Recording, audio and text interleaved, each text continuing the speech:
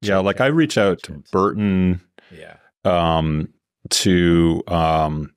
Camille Job. Do you know Yeah, Camille? I talked to Camille. I talked to Camille. So I call Burton, I call Camille, Scott Speck too. Yeah. And it's just like Scott. over the years, like I've just, they've become really, good friends and stuff. Did you go looking for that, or did it just kind of happen? No, it just like, I think just years of like, running a small office and, I don't have partners, right? Like I have my employees that are very close that I run ideas past, but it's kind of like, there's certain decisions that you have to make that are tough. And, just like, especially, I think that's one of the advantages of like having a partner, right? And you have somebody you can trust and batten these things around. I just don't have that. And my wife can only handle so much, So, but yeah, just, I think the point I was trying to make is that what I like about the sort of growing kind of, landscape of podcasts is that it does begin to feel a little like community, like listening to, even if it's just like inside baseball stuff too, like how architects run their offices or different decision making and stuff like that. Yeah, I mean, our world specifically chooses to mostly speak about the glamour, right? In the final product, and then less about the mess, and less about the headache, and less about the real pain of day-to-day owning a business or building a building or communicating, between teams. Yeah. And I think this is really, which is like platform 98% of that's right, job, right. Yeah. You're right. It's like sort of like the Instagram version where it's like you only see the shiny, pretty moments. By the time we get to photographs, man, I just don't want to go out there anymore. Yeah, it's true. It's true. The challenge is, I've actually discovered. Like it's not a podcast, but a blog that's really cool called Construction Physics. Do you know this blog? No. You guys should check it out. It's pretty amazing. There's so little, like I think what I would call like really rigorous, like academic writing on construction. Yeah. And it's super interesting. Like he goes really deep into like why is it difficult to create efficient construction methodologies, like why is prefabrication not working? Then he goes through all of these like amazing examples of like companies that have started and failed at like the prefabrication thing. Yeah, it's super interesting. Construction physics. Yeah, it's called construction physics. And he has this theory, which is like, can't remember, I'm kind of trying to paraphrase it here, but it's like worse is better. What he calls worse is better in construction. Yeah. And like one example he uses, which I think is super interesting, is like why stick framing is such like a prolific and ubiquitous construction and inexpensive construction methodology, and why why more efficient stick framing just didn't take off, like spacing like 24 inches on center and it's such an interesting kind of perspective on construction and what he calls like, again, I'm paraphrasing, but it's something like regional culture in construction, like, and the number of people that come together. But he has this really great way, can't remember his name, but check out the blog. He has this great way of kind of putting together and kind of illustrating like all of these complex factors is like why construction is still, because I think it's something, like we think about a lot. It's like, why is it that, prefabrication or chunking and certain efficiencies in manufacturing have taken off, right? Mm-hmm. But in construction, it's still why do you think that is? Well, again, I think it's like it goes back to this like construction. I mean, it's a number of factors, but one is that it's a community of trades basically that comes together to create something. And something I've noticed is like you can have, we'll detail a certain way, like say in a house, we'll have a certain standard, like say casing detail around a door that we'll do it 3 or 4 times and it's like never an issue. And then we'll meet one contractor and it's just like, they just can't get it, right? Yeah. They keep fucking it up. And it's because you're dealing with a different group of people. Yeah. So, but he talks about it like the construction efficiencies are difficult to achieve because you have this like kind of community of trades that is very regionally based, right? Like Austin is a very specific market. Austin, Toronto, New York, San Francisco have these especially like in residential construction, this very specific, very inflated market. Do you think that creates a resistance to that methodology of construction? I think that like one of the interesting things I find about, like, say in residential construction, that you can have 4 sheets of drawings, right? Mm-hmm. And that you can just hand it. And as long as you're dealing with like what we call like standard detailing, you're relying on a kind of inherited knowledge, or like what they call this like community of trades, to kind of put a building together, right? Like you think about like even a standard kind of spec home has like hundreds of parts and hundreds of like, sophisticated details, but that's just like they're implemented through this kind of shared knowledge, right? Yeah. And one of the things is, in architecture too, that I find kind of interesting is if you deviate from that standard knowledge even slightly, right, then it just like prices kind of go through the roof and things kind of go off the rails. So one of the challenges as an architect, and what I think is kind of interesting about architecture, is that we rely on that kind of like shared knowledge kind of handed down from generation to generation, for better or worse, right? Yeah. Like, and again, with stick framing, it's just like you're relying on the framer's knowledge to put the building together. Mm-hmm. Yeah. Commercial's a little different, right? Like you're following the drawings a little more clearly. So it's hard to quote innovate if you're relying on these. Like, it's like the idea of switching to like for a while there, like 10 or 15 years ago, I don't know who was marketing it, but like metal stud construction, makes a lot of sense to a certain degree, right? But it's like how many framers have like a set of tin snips? They've got like skill saws, right? Yeah. So there's a number of different factors that are involved that are but I do think that one of the challenges of architecture is that we have this delusion that we actually have control over those things. You know what I mean? Absolutely. Like when really we don't. We're kind of like just bit players in a much larger system. But anyway, check out that. It's really, I read like 20 of them over the Christmas holidays. What you're saying is real interesting, because we talk about it all the time, and that it's like this paradox, right? That we're challenged to be some of the most creative and thoughtful people, industry, right? But yet we're stuck in this real traditional way of thinking, a way of talking, way of communicating, order of operation, and we just march to the beat. Right. Right. And for better, for worse, I think that architects, and maybe, I don't know if you agree or not, but we've essentially been pushed down on the food chain in terms of how do we, in terms of that voice, and in terms of the overall order of operation, or the ideation, or just the bigger picture, right? And so if we continue down that pathway, we're just maintaining. Yeah.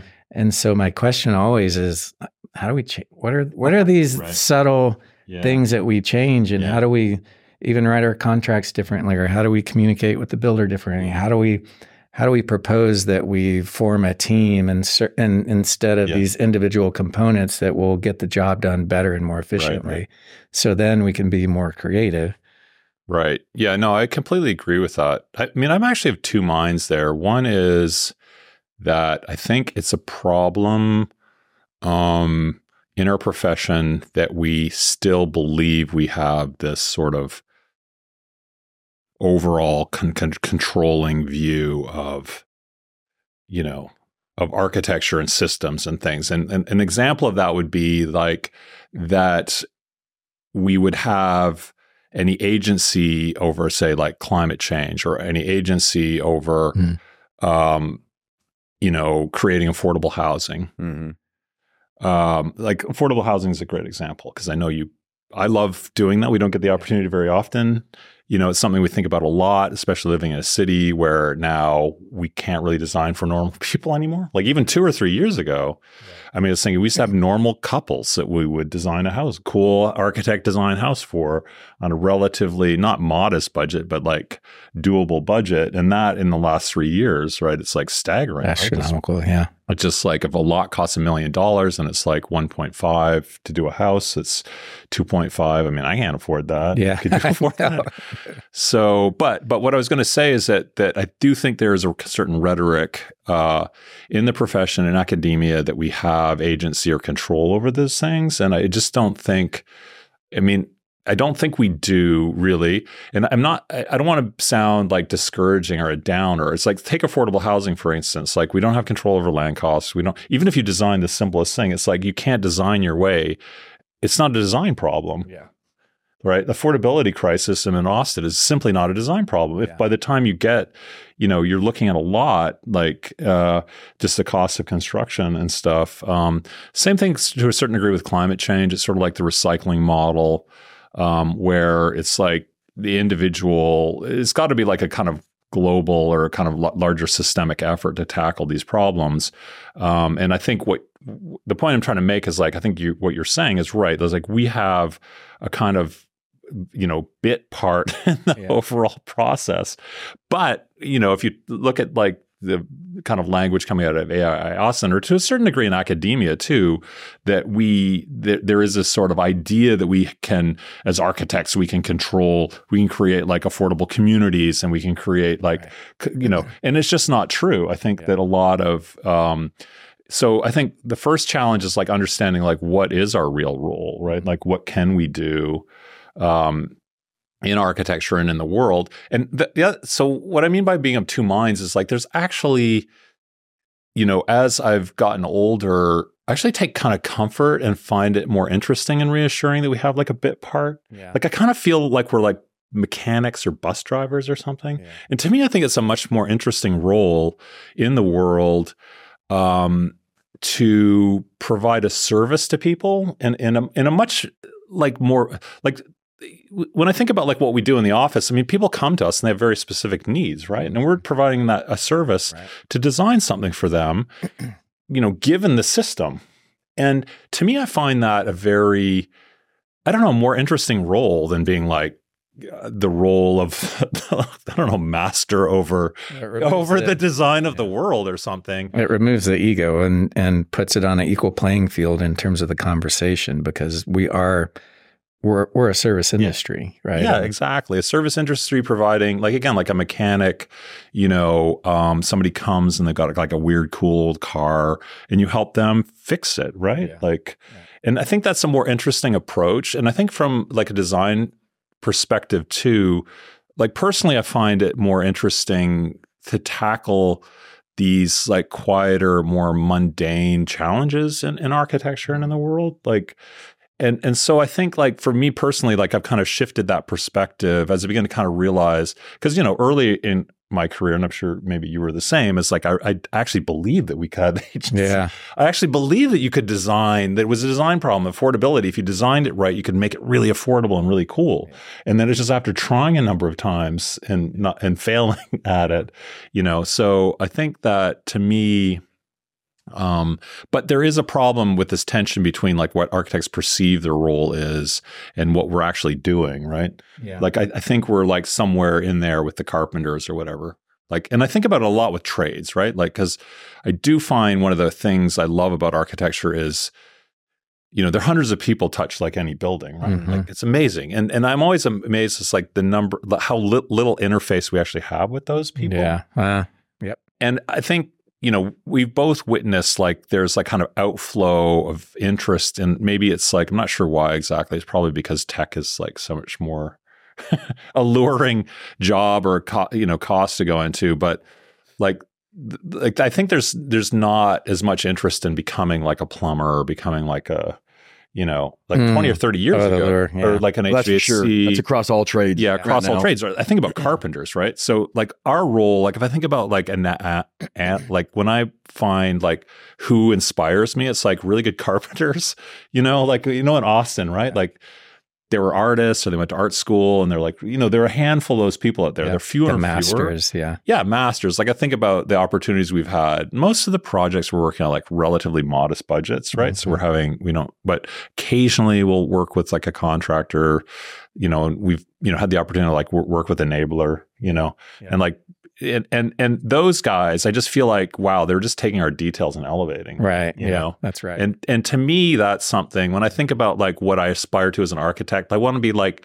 one of those enabler guys, as an architect that can have that knowledge and kind of like provide the kind of craft within a very specific context. I think that's where the system is broken, and it starts with our education, right? We start in these schools where we're so insular, and we're thinking about these creative ideas, but we're not really thinking about how they get built or who builds them, or how do we communicate across the board in order to make that happen. Like, what's the total project and what's the total time requirement or job requirement in order to make that one idea? Like, they're huge projects. You have no business like.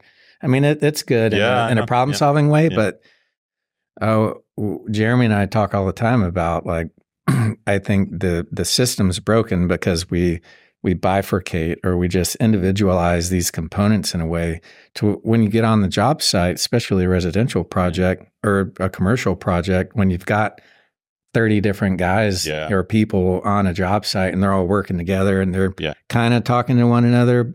They're kind of have tunnel vision, but they're there. Yeah. It's like, we don't work like that. And I think there's a real cog in the wheel in terms of how we partner or how we work with the systems in order to make that happen. Do you mean like we're not working with like the contractor or the builders closely? Yeah. And you can say, oh, well, we do CA, but it's very formalized in what we do and the time we do it and how we respond. And it's all dictated by the contract. Like, are most of your projects, like, are you bidding any jobs, or are they like CM at risk where you have like a pre-selected contractor? We mostly partner early, and we're not a true design build, but Jeremy's on a lot, Citadel's on a lot of our projects to where we get them in early. But that's awesome if you all have a relationship with a builder and you built things before, because one of the challenges with architecture is the kind of one-off thing, right? Where it's like every situation, it's like new program, new site,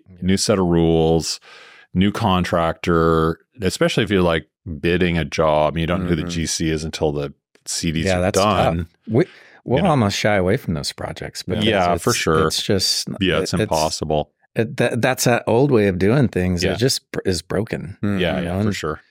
But if you have somebody that you worked with before, and we have, we don't always have the opportunity of picking our GCs, right? We can suggest people, but if you build, like, that's a relationship you got to build over years, over several projects, right? Sure, absolutely. So when you look at details, you're like, oh yeah, we did that, or we fixed it, and it's one of the things I think about too in architecture that's hard is this, like, everything's a prototype, right? Yeah. Like every building's a new building. I mean, and you think about manufacturing, like the first prototype for a car is like $100 million thing to make, right? And then number 2 is like 50 million. And then number 10 is like $1 million. And then by the time you work out the bugs, then you're cranking, right? And then you're getting them done for like 10 grand or whatever. I don't know what the markup on cars is. But with buildings, it's like every one is like, wow, if I could do this 2 or 3 or 4 or 5 more times, then you'd really work out the kink, right? With the same people in the same group. So every time it's like brand new thing. It's also one of the kind of interesting things about architecture too. Sure.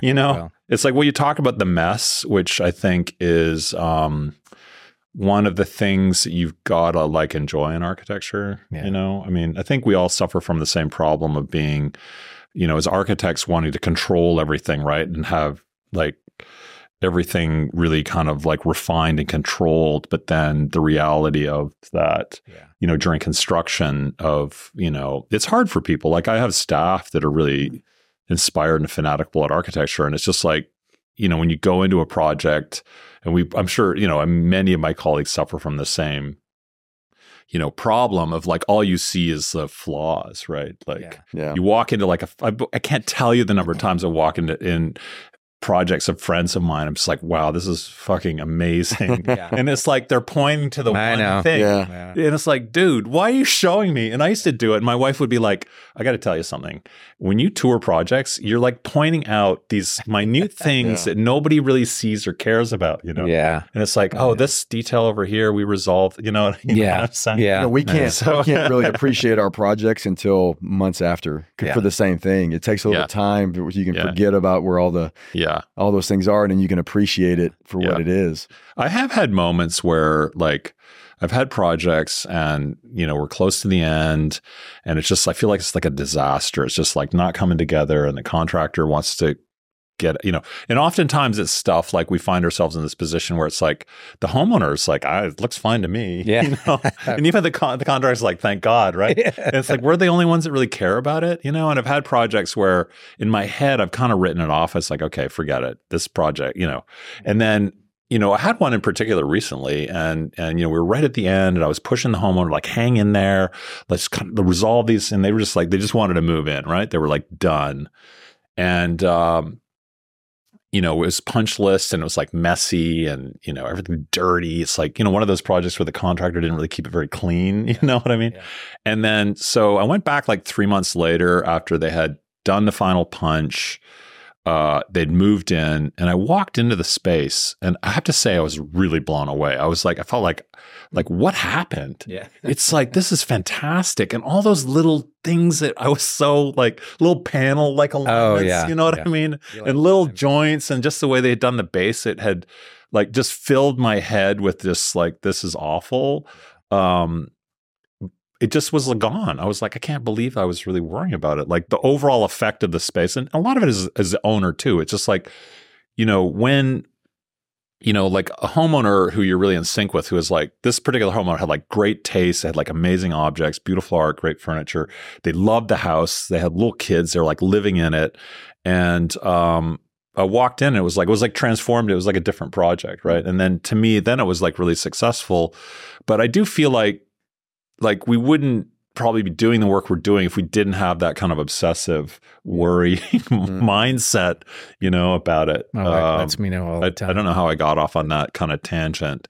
But again, going back to this idea, I do think about it a lot. Like we do, I think traditionally architects had sort of control over cities and design and systems. And I think there's two things. One is that we do have that diminished role, which I think I'm trying to personally embrace that. Mm-hmm. Like, again, mechanic or carpenter of like your one trade of many approach to it. But also like the system and worlds have become much more complex. Yeah. Like in my first jobs, we would be the civil engineers. Mm-hmm. You know, we did all the civil design. Yeah. We did wastewater, we did water tie-ins. I would do grading plans. You know, and then slowly it's like, oh, who are these guys? It's an engineering firm doing site grading? What? Like, why are you getting engineered? You know what I mean? Yeah. It's like, that was a long time ago. It's like in the 80s. And then it's like, oh yeah, civil engineers are you used to only hire civil if you had like really complicated like problems to solve, right? Yeah, that's true. And then now it's just like now we're individualized. You know, we're compartmentalized in terms of what we. Yeah. Is that what you mean by diminished role? Like, what do you mean by that?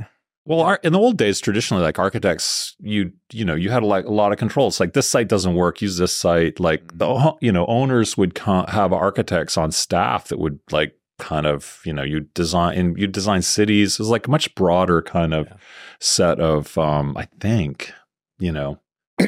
Yeah, I you know, the only things that we get to read are the masters, right? And the masters were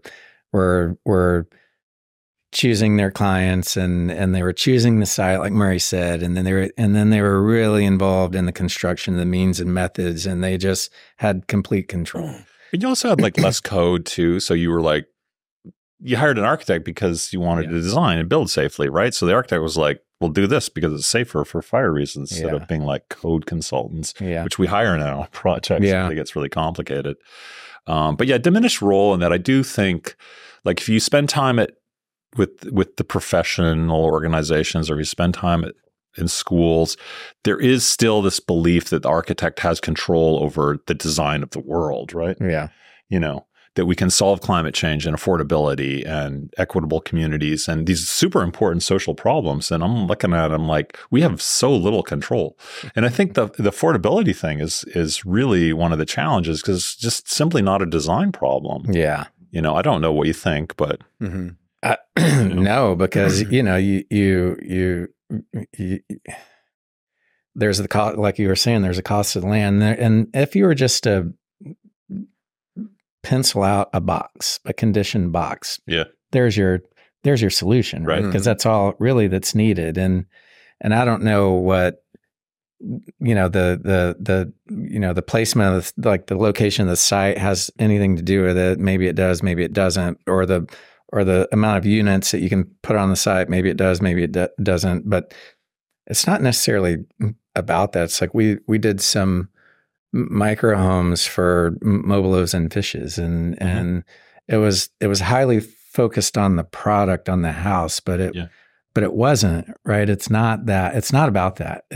Because essentially there's a kitchenette and there's a bed, and there's this shell that makes one feel safe, and there's certain things in that world that makes one feel safe because it's a different mentality. But really, when you go and you visit, it's what's between the boxes and how do they socialize and communicate, and what do they what do they do outside of these boxes? Right. Is it an economic thing or is it a consumer thing? What do you think the challenge is? Yeah, socioeconomic challenge. I mean, here's something interesting for me, having lived in Austin 30 years now or something. Yeah. You're from here, right? You're from Waxahachie, right? I am. Yeah, I'm you're from Texan. Texas. Yeah. Okay. Are you Texan as well? I was born here. Okay. Yeah. All right, you got me beat. But I grew up in Toronto and moved to New York when I was a teenager. So Toronto and New York are like quote home. And from the time I'm pushing 60, right? So from the time I was a little kid, I remember Toronto was like, oh my God, that house is so expensive. What? That's $1 million for that thing? Like the notion of Toronto being expensive has always been there. It's always been like in the DNA of that city. New York, same thing, right? Yeah. New York's a different story because I do recall it was like, like you could buy buildings for $1. Like my sister, who lives in New York, was a squatter in the 80s, right? So she and her artist friends like took over buildings and just lived in them. They were abandoned buildings. So not to go into a lot of detail, but because of rent control, right? Yeah. It was cheaper to what they call warehouse buildings. So owners couldn't renovate them. And even though land value and rents were very high in New York always, it was more affordable just to leave them empty for them than to renovate them because the rents they could charge were too low, right? Yeah. So there were all these abandoned buildings and there's a housing crisis. So artists would move into these buildings and take them over. And she ended up moving into one. She lived in two, and then 7.5 2nd Ave with 3 other people. She was in for like 15 years. And they actually got ownership of the building eventually and stuff. Wow. But both New York and Toronto had these like, oh my God, it's crazy expensive. Yeah. But it was still affordable, right? Yeah. Why? Whereas Austin has that, oh my God, that's crazy expensive, but it's not affordable. Yeah. So what's the difference between Toronto, New York, and Austin? Density. It's a cultural thing, right? Like in New York City, you have rent control. Yeah. Right? In Toronto, it's a social democracy. It's a totally different system, right? Yeah. My friends in Toronto will be like, you're crazy. Toronto sucks. Like the economy is terrible, but it's a different socioeconomic system. So first of all, like it wasn't taboo to rent, right? Yeah. If you rented and you were like a family, people were like, what's wrong with these people? You know what I mean? Like, well, they don't have money to buy a place. Yeah. Like that's the first thing. It's like a mental thing. It's like renting was a normal way to rent's fine. You don't have to buy. Yeah. There was no pressure to like buy a place. Yeah. Because you had these other mechanisms. Toronto's the same way. So you've got like co-ops and you've got like rent to own and you've got all of these other mechanisms, different mortgage structures to live. So, if you were really wealthy, you could buy a place like, in the 80s or 90s, $1 million house and tear it down and build it in Toronto. But you had all these other ways of affordable ways of living. Whereas here in Austin, it's kind of like, that like, oh my God, am I ever going to be able to afford to buy a place?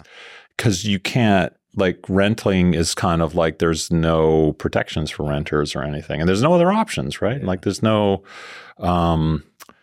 like pretty much in Austin, it's like those little bungalow starter houses. Like that's the interesting thing about Austin. Austin used to be when I moved here, it was an affordable city. It's the reason why I stayed, really. I moved from New York and I was like, my friends were like artists and filmmakers and stuff, and nobody had jobs. They were just doing their work. Mm-hmm. And I went from paying like my loft in Williamsburg, the rent I was paying in the 90s is more than my mortgage is now. Yeah.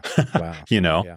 So it was affordable. It was a city of affordable. Like there were crappy little bungalows, but they were affordable. You could buy one for like 90 grand. I remember like 35 grand around the block from where I lived. It was like $35,000 you could buy a house, right? Yeah. And now those are what, like $600-700? At least probably. You know what I mean? Who can afford that? Yeah. Like unless you work for Google or like whatever, but so it's a problem because also like I don't know if you're finding it, but like I'm finding it too. Like when we're interviewing people, young creative architects that want to work for quote unquote creative office, they're like, dude, I can't live here. I know. It's like I would interview people from all over the country, right? Like we interview people and they're like moving to Austin. It's like, whoa, I was checking out rents. And I need to make like a lot of coin to live in your city. Mm-hmm. Yep. Whereas in the past we could be like, I'm staying in Austin because it's affordable. Yep. Like cool, like creative people would be like, want to stay here. I can afford to live here and it's a cool city.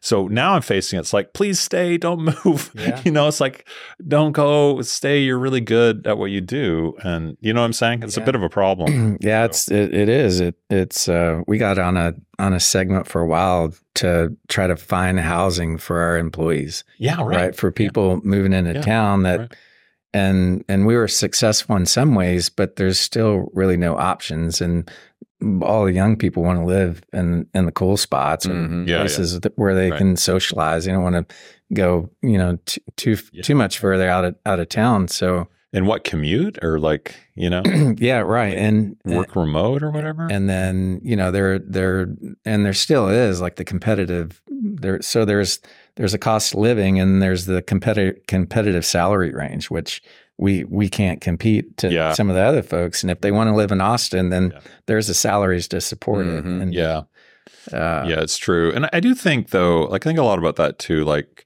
and like in our profession, you used to be able to make like, okay, we're a small, quote, creative studio. I mean, we really pride ourselves on like not working crazy hours. Yeah. Like, I don't know about you. My first jobs, I was like at the office until midnight. Yeah, same here. Like, I remember once like the people we were officing next to, they were a developer and they were like, I remember the guy saying, wow, man, you were here. You were the last person here because I left at 10 p.m. and your car was here. And I came in this morning. You were the first person here. Yeah. And I was like, dude, I stayed all night. Yeah. I was like, literally, I didn't sleep. I was like working all night, like routinely deadlines that were like unrealistic and stuff. And it's just the way old. But like I really think, and I used to have like a lot of anxiety about, I don't know about you, but like feeling like the office needed to be productive and work harder and work more and that more meant better. But I kind of like backed off that and really like can't think of the last time. I mean, I work all the time because I like it, but like I can't think of the last time the staff worked over a weekend or past like 6 p.m. in the office. We really don't do that at all. Yeah. And I enjoy life too much. Like my brain's always working, whether I'm in the office or not. And that's just that we own a business and that's just kind of the thing that we have to do most cases. But I even culturally these days, that doesn't work. If you have a staff and you ask them to work continuously, it's over whatever the 5 or 6, and even on the weekends, it's going to break. Right? It's like that's not our culture anymore. Yeah. Which is a really good thing, right? And actually, I think it works better, right? Like, I don't think putting more time into it actually makes the work better. I think what we try to do is be more efficient in some way. Yeah. Right? I mean, there's no reason why we can't get our work done in the hours that we have during the day. Right. And if we can't, then we have to communicate properly about what that means. Right. Either it's internally or it's to our clients or the builder. Yeah. And that conversation there forces you to really forecast what that project means and how you're going to get the work done. Right. And sometimes those conversations are difficult because it's clients that don't want to hear that things are going to be delayed or they're too costly or whatever. Yeah. But shit's hard. Yeah, I know. It's like what do you want? To like, just like crank shit out. Yeah. But the point I was going to make is like, there used to not be as many big corporate offices here. Part of it is a remote work thing. Man. Like now people can work anywhere, right? So you can have so there's like a lot of like larger corporate offices in Austin that do pay more. Yeah. Right. But they also they're going to hire like a dozen people and they're going to fire a dozen people and things, So it is harder to make the argument, though, that you're like a small creative office and you can't pay as much. Yeah. Right. It just is kind of like lost on people, which I totally understand, right? Like, it's not like we're not paying. I mean, I try, it's one of my goals is to try to like always like increase, well, try to be competitive and, What it also is it's a better education, like our architecture and construction. That's you're not gonna get that in a couple of years, right? And there's so much that you need to know all across the board that mentorship and that education in a small shop or that's how we sell it. It's invaluable. Yeah, that's you can move that, you can scale it wherever you want to go. Yeah, I agree.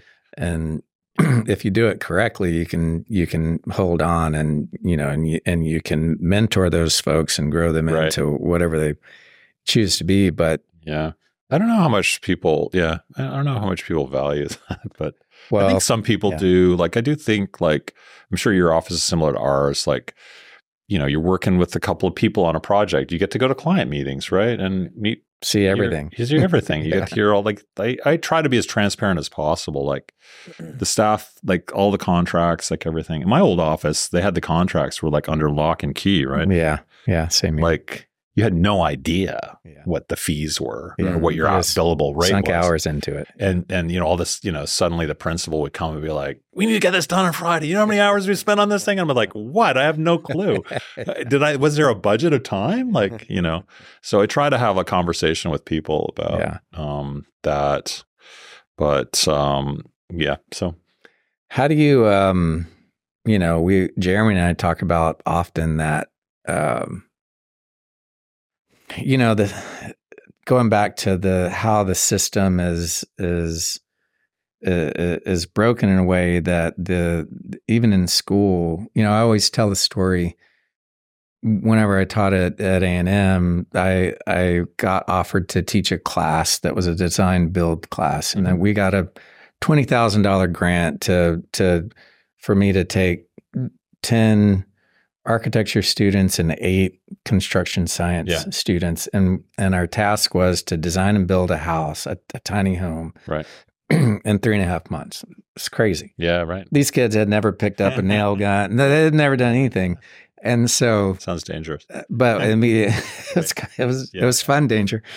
But when they showed up in the classroom, they immediately set separately. The architecture kids are over here, the construction science kids are over here. Yeah. And they had these stereotypes of one another that was already broken. Yeah, yeah. And so the switcheroo was, all right, well, construction side science kids, you design it, and architecture kids, you're gonna budget it and make sure that things are coordinated. And so it's like, I think we still teach those traditional methods and ideas that are just broken. Yeah. And so I still feel it. Like, I don't know. It took me like 10 years after I was out of school and I was in construction before I was really understood some of the basics of detailing, flashing. Like, took me, now we draw flashing details. Yeah. Right? Like, I love brake metal flashing details. Like, I think it's one of those trades like art. Like, I don't know if you know Brian Fuller, Straight Solutions. Yeah, he's awesome. Like, we actually get him in the office to consult with him on detailing. Like, I forgot about that. His flashing details are amazing. I remember we did this one project with him. And again, it was like one of those moments where I kind of like half-assed drawn. I had no idea what I was drawing, like flashing details, like on a curving roof. And it's like, they did this thing. It was in copper too, right? And I was like, it's the first job he worked on. And I was like, wow, it's a thing of beauty. It's like so beautifully done. The nosing and the way the brake metal was hemmed and the way they radiused it so you didn't see the kinks and everything. I think that could be the thing, though, is we don't ask. right? We don't say, hey, I don't know how to do this. Yeah, right. Can you tell me how would you do it? Or what's your trade say? Can we get this trade? You come out on a job site. And I do remember when I was younger feeling quite awkward, like I was the architect and, you have this presumption of knowing everything. And it's like, I had no freaking clue really how things go together. I still don't really. Like sometimes I'm still kind of clueless on like, is that a stucco assembly? Does this go here or there? You know what I mean? Right. But going back to this idea of the construction, I don't know. It's a really kind of tricky question because I do think that there is a healthy distance, right, too. Like I think not knowing is also kind of can be useful. Like I think as an architect, sometimes you're thinking about different things, right? Like you're thinking about the end product and you're thinking about a certain effect, right? I think about like theater, like if you're a playwright, you're thinking about the emotional core of the effect you're trying to get on the audience, right? The illusion of the actor and like in a really successful play, right? You're transported, you're moved. It's just like an empty blank slate, right? Lighting, that set. And you want to convey that feeling of something meaniful or poignant or powerful, right? Like, I don't know, watch The Holdovers. Yeah. Have you seen the movie? Yeah. That's a good one. It's just such a beautiful story, right? Yeah. And I'm thinking about like, that's like Alexander Payne was trying to convey something in that. Have you seen the movie? Watch it. No. Yeah. It's really good. Paul Giamatti. It's just a very touching story. Like at first I was kind of put off by the whole thing. It was like prep school, white guys in a prep. It's like, who cares? Yeah, it's pretty powerful. It's a very poignant story. And we watched it twice. And I'm thinking like, okay, for Alexander Payne, it's like he's conveying like that ending is so poignant, and it's like, does Alexander Payne have to know all the technical things of the lighting? And it's like, he's got to focus on like the performance of Paul Giamatti, that amazing kid. And it's just such an amazing like trinity of people in the emotional content.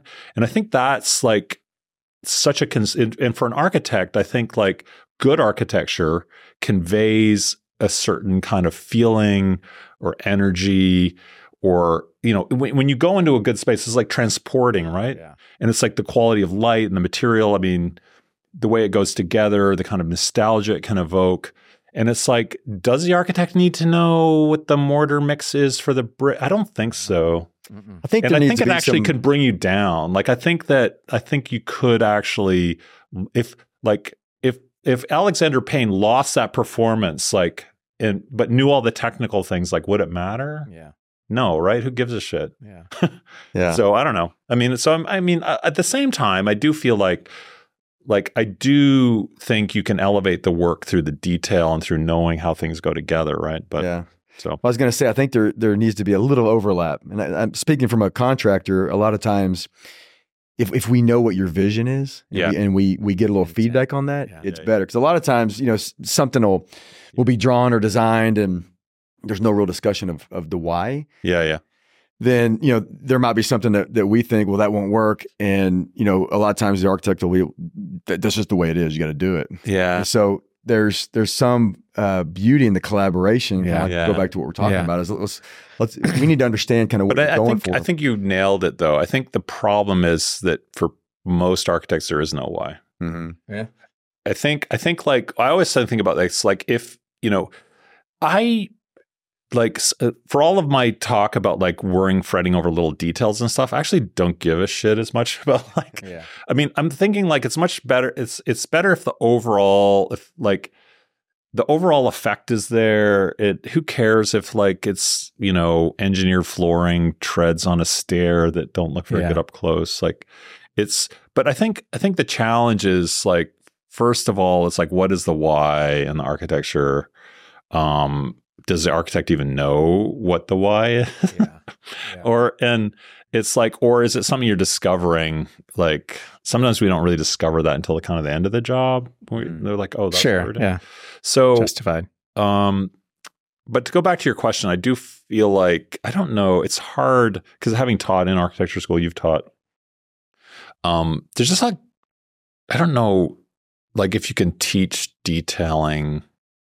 I don't know. I mean, I guess my question is like how that, what you talk about, the separation in the room between like the construction science kids and the architects.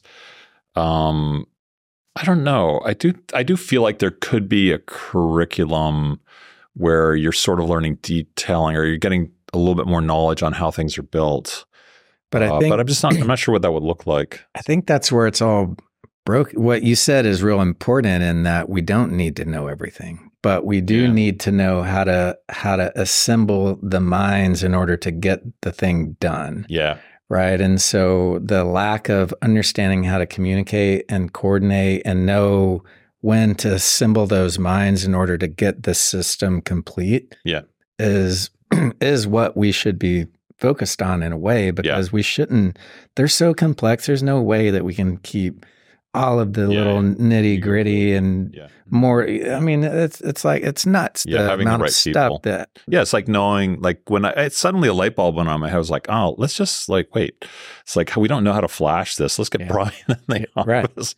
Right. Who's like, real pro at, But then you think back, okay, well, here's another traditional method of contracts. Like, what are we liable for? Yeah. So if we're intent driven and our documents are intent driven, and we have this really beautiful process with how we collaborate and how we get these projects done, then you go back to this old ass AIA document that says architect is responsible for all of these things, and if it's not in your drawings, then you're going to get sued. Yeah. Like all these things are intertwined in a way that makes us perform or makes us respond in a drawing format that is just not, it's not ideal anymore. We stopped using AIA agreements. I try, but geez. Because I mean, they're for smaller jobs, but like we've crafted a contract with our attorney that actually has more of that sort of responsibility. The contractor is responsible for more stuff. But again, it goes back to this idea of like, if you want, like, that's a diminished responsibility thing, right? So, it's like we used to cost estimate. Do you cost estimate anymore? Right. And that's why we try to partner early. Mm-hmm. We used to do it. It used to be like in our contract to cost estimate, and what we'll do now is like we'll show people real examples, like in 20, I don't know, when we bid this in 2020, this costs like 1.75. Things have gone up, 30%? Like we'll show examples of what things cost in the past, but like when it comes to like cost estimating, I just say it's going to cost more and take way longer than you think. Yeah. That's like our commitment to. I think that early cost estimating is something that we've been trying to collectively do. And that then solidifies like the working relationship, because we can cost estimate, but we're not gonna get too terribly close. But we can talk about the intent and work with the builder and do that as a collective mindset, because it requires that. It doesn't. One body of one group can't do it on their own, because they don't know the intent, and we hand them a set of drawings that are not detailed enough to where they can't. It's just like, I mean, I tried to take this approach because for years we worked in this way. Like when I worked in offices, we were always caught in the same problem of like the budgets were too low, expectations were too high, and no matter how good a job we did, we always set ourselves up for failure, right? And it's a certain old school mindset of like, you had 3 million, but don't say you have 3. Say you have 2. Right. Right. That's right. And you know what I mean? So the budget's 2, even though it's going to cost 3. Right. So you're like, and everyone kind of knew it. Everyone kind of knew it. Like, and we would work, and I won't name clients, but like for big public clients that built hundreds of projects, and it was always the same game. It's like 1.67 is nowhere near. This is double the cost, and everyone would be like, So anyway, and they would just like not address a budget, right? And so what happened would be we would always fail, even though we would come in at like 1.9, which was like a screaming deal for the building. The budget was 1.6, right? And so like, and now like in our office, we try to do this other thing where it's like, let's establish a budget. And in 2 years, when the project's done, you should have money left over. Right. Yeah. even if it's a super painful number, right? And it's a different like approach. Like, and some people think like, I think like if you say it's 3, then they're going to spend 3. If you say it's 4, you're going to spend 4, which is a weird kind of like psychological position, but it's way too stressful. You know what I mean? It's way too stressful. And I do think there is a certain, I think, culture with some contractors, with some architects of like, kind of like, don't scare the bunny. Like, oh, your budget's 2. That's interesting. Don't tell them that. Like, oh, well, look at that. And you know what I mean? Like, and I think from a client's perspective, they don't hear you saying that's not enough money. They hear like, they're not saying no. And so there's this sort of like expectation. So, but like what I try to do now is just be like is brutally, just really, really transparent, really honest with people. And, you know, sometimes we lose jobs because of that, because, you know, but I'd rather be in that position. Like you should, if you have a budget of 2, you should be at the very end, have like 1.95 left. Right. Or whatever that is. And it's, you know, and I think like what I found, the interesting thing is like that clients they seem like much happier at the end, even though like, cause you're sharing the bad news in the beginning, you know, because you're being really transparent and honest with them. And like we've had projects where the clients are just shocked, like even say a little addition remodel job, $500,000. It's like, are you kidding me? We're just adding a bedroom. I know. And I'm just like, I know it shouldn't cost this much. I'm just showing you, here are examples. And like, are you designing it? Is it too complicated? And I try to explain, these are like really modest contractor, just a guy in a pickup truck. He's not his market, but you know, I'll show them examples, right? And that's the best we can do. Is just say like somebody out there might be able to do it for way cheaper. And I just think like that's an approach that I've taken that is like hard, because we've lost some really sweet projects because, you know, I come in Mr. Gloom and Doom, like, you know. And call those civil engineers. Right. Can't do it. Yeah. Like, so, but I'd much rather be in that position of just like trying to be honest with people about where we have control and where we don't. At the same time, I do feel like if I look back at like our favorite projects, they're the ones with the really tight, modest budgets. Like the constraints. And like trying to do something really cool and keep it really small. And like the project that, you know, that little house like that we showed, like that was like $300 a square foot or whatever. And, you know, really small and really compact and efficiently designed and stuff. Repeatable, maybe. I don't know. But I love those projects, right? Like where you don't have infinite, you know, amount of money and stuff. But but yeah, going back, your question is about like that. I think that tension between, and again, I think it goes to recognizing like a role as an architect, the tension between like what you not like, and I think you know, it takes a lot of maturity as an architect to go like, I really don't know. You know, can you guys help me here? You know, you're with like the concrete sub, the rebar fabricator, right? And it's like, we have this project in Dallas that has this, we're trying to do in concrete. This is a compound curving shell. We've done a bunch of park pavilions in Dallas out of steel. And we're like, let's make this one out of concrete. And it's just been really hard because it's compound curving rebar. And it's just like, we've had a really hard time and had to work with the concrete contractor to find a sub that can bend compound curve. You know, they're looking at it, they're like, I have no idea how we would bend a model. Where does the tension come from, you think, though? I mean, but that's an example of like where it's like we drew something that literally nobody knew how to build, you know? So you have to kind of get in the weeds and be a little bit more involved in like, which was fun. We did drawings. We did like Rhino model drawings of all the rebar, which you'd never do, right? Draw rebar. When was the last time you drew rebar? And sent it and then got in touch because the concrete sub was subbing out the rebar fabrication, right? So we got in touch with a company in Houston that did the rebar, and we got to have like a conversation with him. We sent him a bar, and he's like, "Oh, okay, well, we could probably bend that one.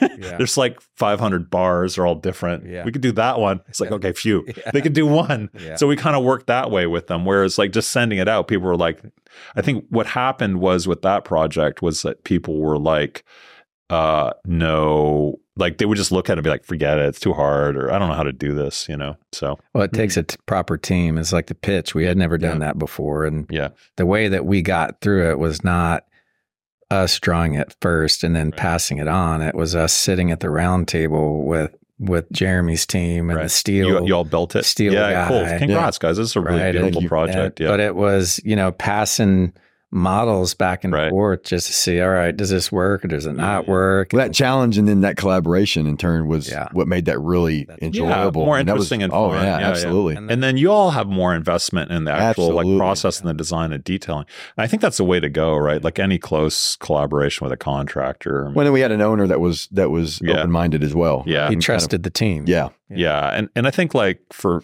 me, and I'm sure for you too, that, I mean, I think the most satisfying jobs is where the owner's really into it and invested and have ideas and the builder's really into it. And it is like a group effort. That's it. There's alignment, the only way to go. Right? There's alignment with all the people involved. Yeah. And that's the projects we look for. It's not necessarily, we want to do a hotel or we want to do this thing or this thing. It could be a doghouse, doesn't matter. How can we assemble this team that we like? Yeah, for sure. Because it's hard work no matter what. Yeah. No matter how big or small. Because you've had this experience like drawing something and like having contractors look at it just like, I just don't want to build this. This is too hard or weird or, and it doesn't take much to, but to find people that are, and we have this like little primer when it comes to like hiring contractors, we send owners and it's like things to look for. And like number one is like enthusiastic about the project, right? Not like, this looks hard or, too difficult. Yeah. And I think that's like such an important thing. You want somebody who's enthusiastic, about it. Yeah.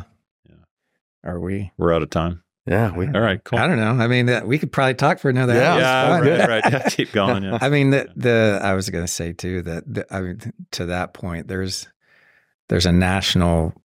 I think they're national. There's a national framer that we've done work with a couple of times that they won't touch our drawings because they know it's going to be too difficult. Yeah.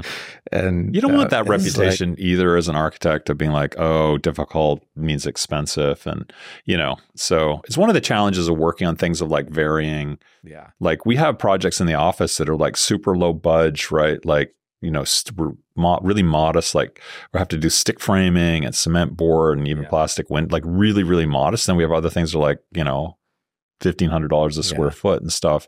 So it's just hard, like, because you get this you don't want to be perceived as an architect that only does like really expensive, we didn't think fancy we were, things. but apparently but at any rate,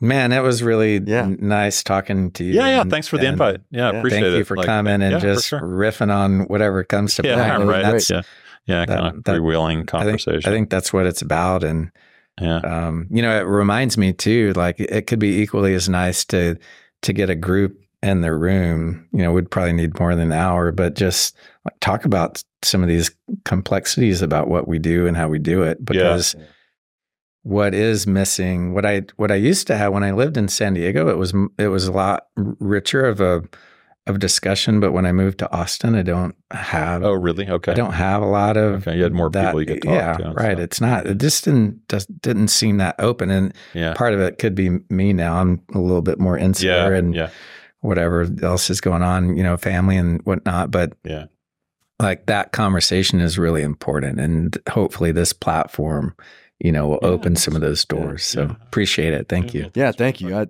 I always, especially when we have guests in that are on the design side, I learn so much, and one of my big takeaways now from you is just that, there's that you feel like you've got this obligation to solve these big problems. Yeah. And I've never considered that I can understand that's part of what you guys are doing, right? Yeah. That's a burden. I don't know how good a job we're doing, but I mean, that's a thankless job. Sometimes.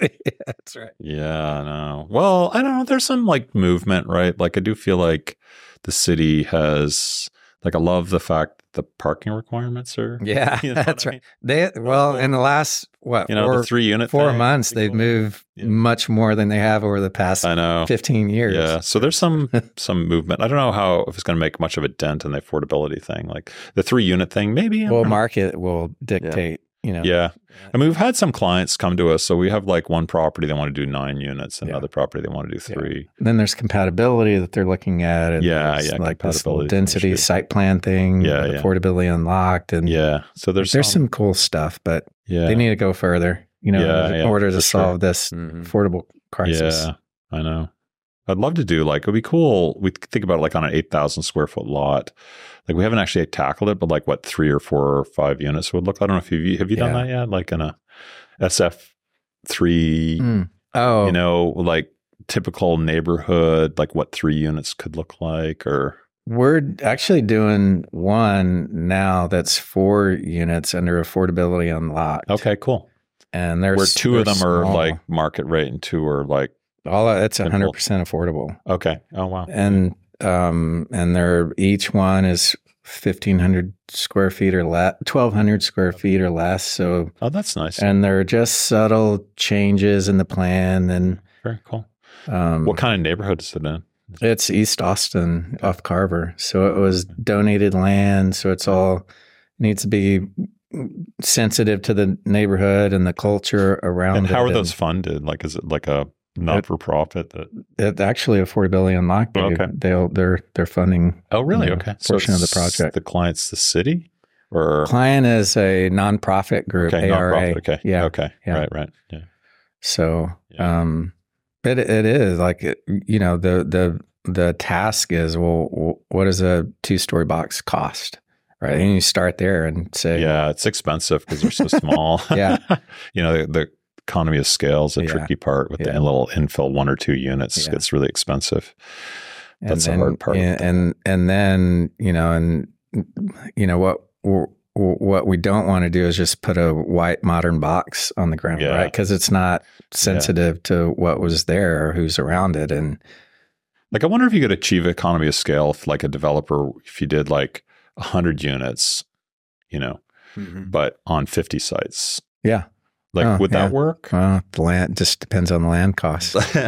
Well, land costs, but I mean, like, because, the thing we always find with ADUs, because people are always shocked, like, I don't know, like for us, ADUs like costing $500,000 now, roughly. Yeah. Just a modest one, right? 1,100 square foot. Yeah. And people are kind of shocked by that, like, because the smaller you get, and it's like, well, what if we made it 900 square feet? And it's like, it's probably going to be $550. Yeah. Well, it's like affordable by nature of square footage, not necessarily cost per square foot. Mm-hmm. Yeah, exactly. Because you have everything like a house has, right. Little tiny site. And then it's hard. Like, well, things are getting a little bit, I don't know what you're finding the market's like. Things are getting maybe a little bit. Yeah. But, it's hard to find somebody. How big is it? Forget it. Like contractors just passing on it. That's true. Because it's too small. I deal with it.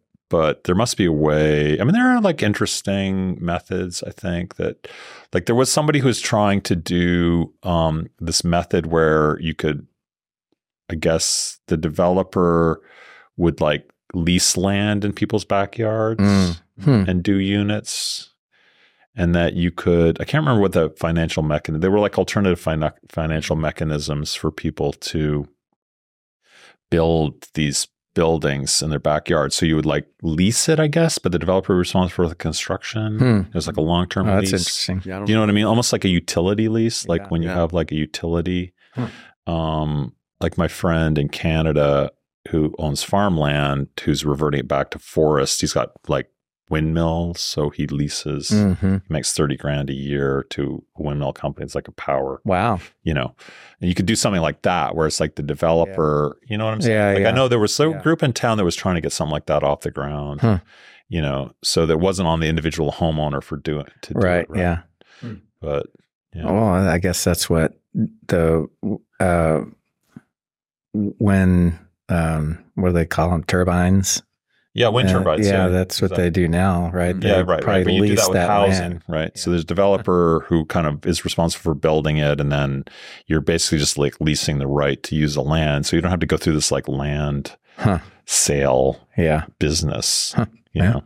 But that's I think so much of one of the challenges with our economy is like so much of the personal wealth is wrapped up in for most people, it's their home. It's their biggest asset. Right. Yeah. And there's a huge pressure to buy more and build bigger, right? Yeah. Because of the equity that you built into that.